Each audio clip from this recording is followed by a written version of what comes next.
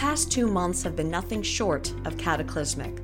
The coronavirus pandemic, which is first and foremost a health crisis, has brought economies around the world to a screeching halt. The fiscal and monetary response to COVID has been bigger and faster than anything we've ever seen. Containing the fallout from the virus has upended standard economic theories about public spending and deficits. Congress and the Fed seem willing to create limitless sums of money to save the economy from collapse. But what are the impacts of the ballooning debt? Should we be worried about inflation? As a global company, what do we need to watch out for as we move from crisis management to economic recovery? Welcome to Toyota Talks Global. I'm Lila Aridia-Foss, Group Manager for Global Policy.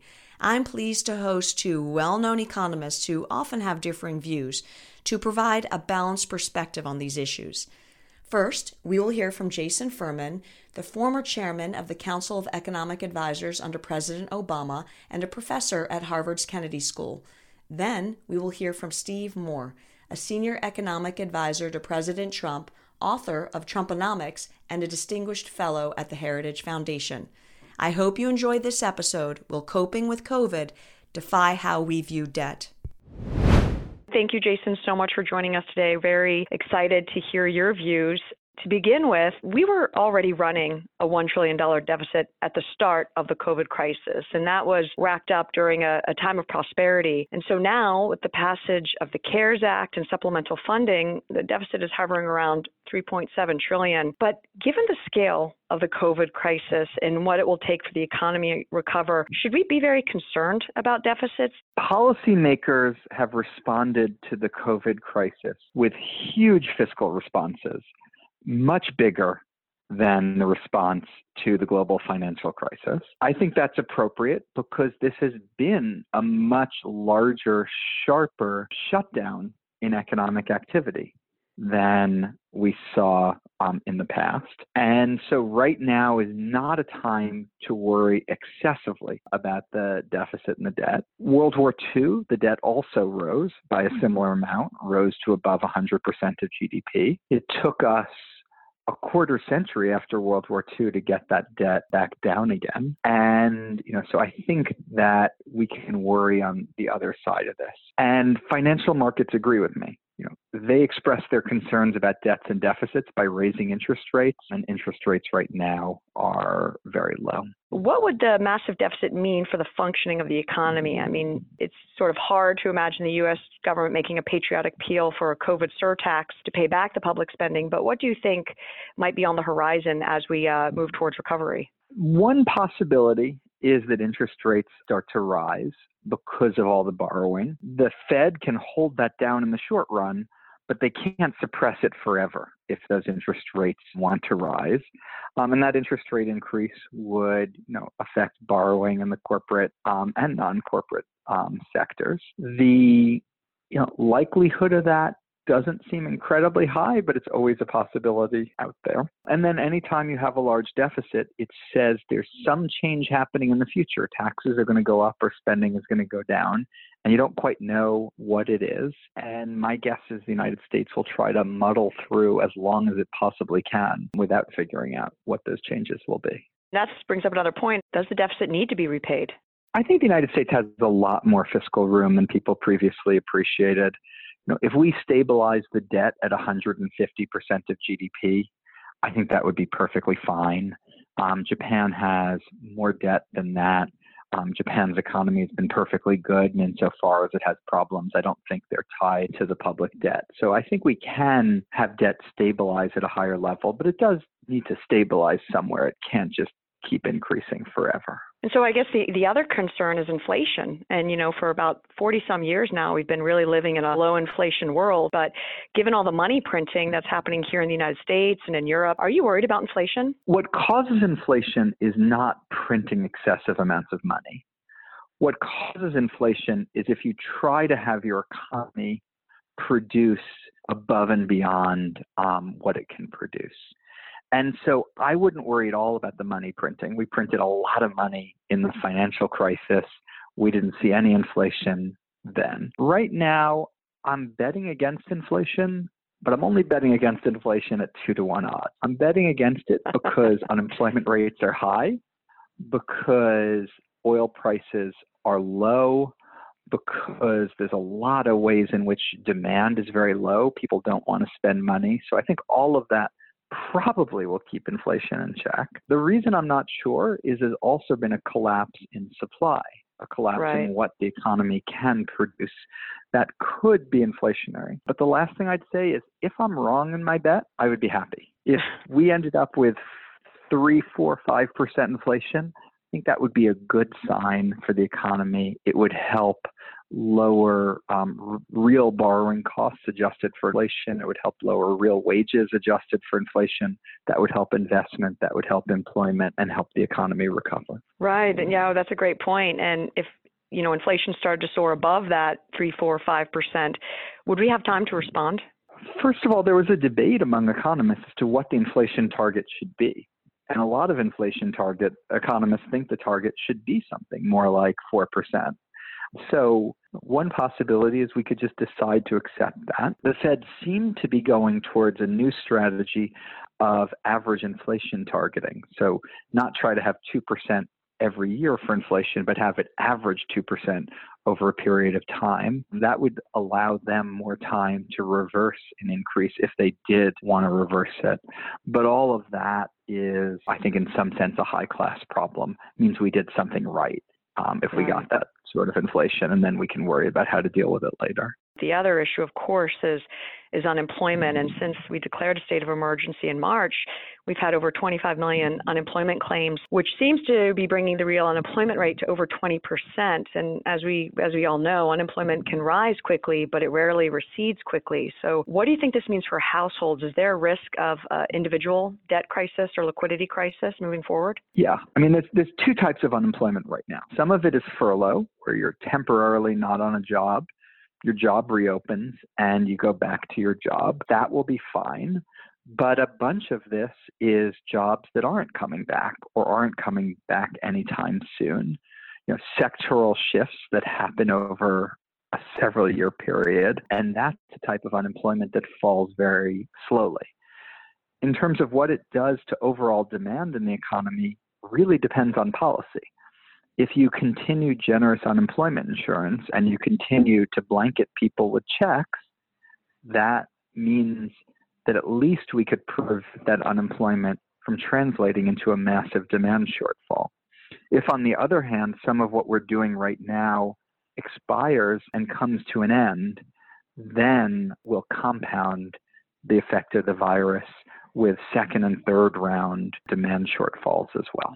So taking sort of a broader scope on this, and it's particularly relevant given that we are a multinational corporation, I see two potential narratives coming out of this crisis. The first is that globalization is to blame.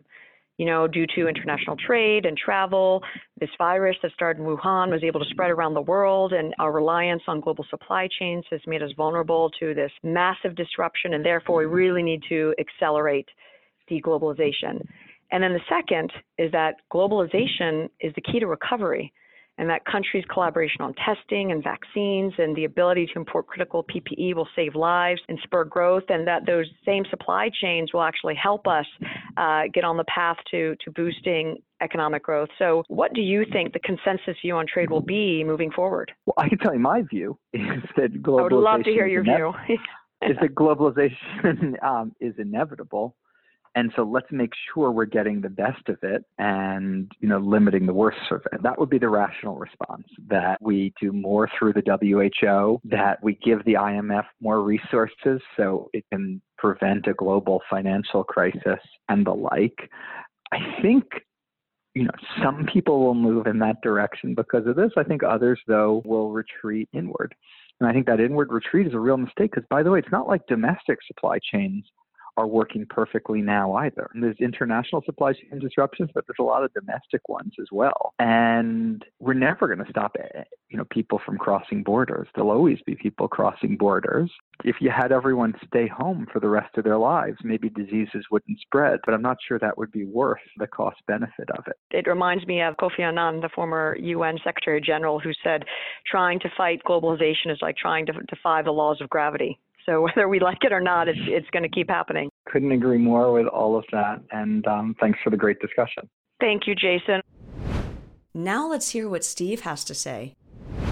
Steve, thank you so much for joining us today. I know you are in high demand, so we appreciate you sharing your precious time with us. Well, thank you for having me. It's a pleasure. Given the scale of the crisis and what it will take to recover, do you think the deficit really matters right now? And if so, at what point is it too much? No, it's a great question, and I don't think any of us know exactly the answer to that. But my view is that it's not the fact that we're spending so much money, because when you get a crisis like this, for example, Arthur Laffer and myself and Steve Forbes, right out of the gate, advocated a loan program to help businesses that needed support to get through the next 3 or 4 or 5 months, because we didn't want business failures. We didn't want bankruptcies. We wanted jobs for people to come back to. But I would say that I'm not very impressed with the way this program has worked. We made a very big mistake, in my opinion, in converting what was supposed to be a loan program where businesses would take out the loan and then repay taxpayers for the money that they needed into a grant program, and that has turned into a calamity. Since it isn't a loan and that businesses will not be paying it back, what do you think it will take to repay the deficit, and do we actually need to? Well, the one salvation we have now is that interest rates are so low. So we're not borrowing at 5, 6, 7, 8, 9%. We're borrowing at 1%. And so that makes the burden of the debt less onerous than it would otherwise be in normal times. So it's going to take a long time. I mean, we're looking at, my estimate is to see the federal deficit as high as $5 to $6 trillion this year. That would be 4 times as much as the government has ever borrowed in 1 year, other than in World War II. So these are gigantic numbers. Right now, the most important thing, by a mile, the most important thing is to get businesses up and running, to open back up our society. We cannot go into late May or June without businesses up and running, without workers back on the job, or you're going to see massive, massive misery. You're going to see millions and millions of Americans plunge in poverty. You're going to see employment rate potentially of 25%, but with 30 million people unemployed. These are horrendous numbers, and we have to avoid that. And the only way you can avoid that kind of future is to start getting commerce flowing again. How worried are you about inflation? Not at all. I think, there's some economists who are very worried about it. Right now, I'm much more worried about deflation than inflation. I think the Fed needs to continue to look at what's happening in oil price, look what's happening in commodities, they're falling. The problem is more deflation than inflation, and the Fed needs to pour more liquidity into the economy and quickly, because, deflation can shrink an economy. It can be really deadly. So I read these stories about people, economists saying, we're going to have big inflation. Well, if that's the case, why are people buying 30-year Treasury bonds at a 1.2% interest rate, right? I mean, there's no sign right now of inflation anywhere in the economy. The signs we do see are of falling prices, not rising prices, partly because when you get a crisis like this, the first thing everyone wants to do around the world is buy dollars, right? And that's something we're watching very closely as well. And whether there'll be sort of, rather than these aid packages, which we've seen passed by Congress to date, more of a stimulus measures to try and get that liquidity either through the Fed or through other funding mechanisms to keep the economy going. I'll tell you one proposal that I've been promoting with, again, my buddy Laffer and others, is the idea of, if you really want to put liquidity, you want to get people buying again and you want to get people working again, why don't we just repeal the payroll tax for the rest of the year?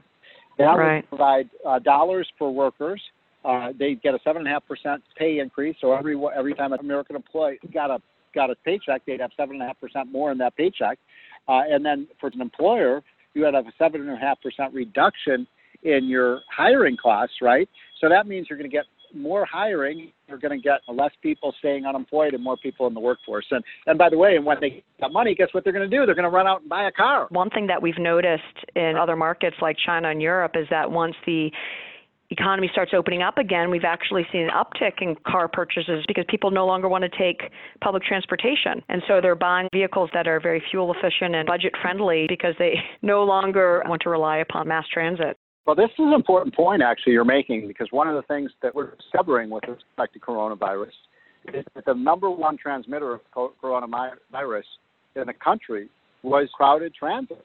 trains. Oh, And interesting. those should have been shut down much more. I mean, New York City, that's what caused the crisis, was people crowding into subway cars and catching the virus. So I agree. I think you're going to see more and more people wary of loading up into crowded transit, and they're going to be driving more. So that's going to be a change that we're going to see from the way we used to live versus the way we get to work in the future. In your view, what do you think the consensus will be on trade moving forward? As you know, I'm a big fan of globalization. I think the expansion of free trade around the world has been really a liberator in terms of getting people more money and higher living standards across the globe. There's going to be a move to try to bring it home, but I don't think it will affect something like the auto industry. I mean, that's such a globalized system right now, and it's made cars cheaper for people all around the world.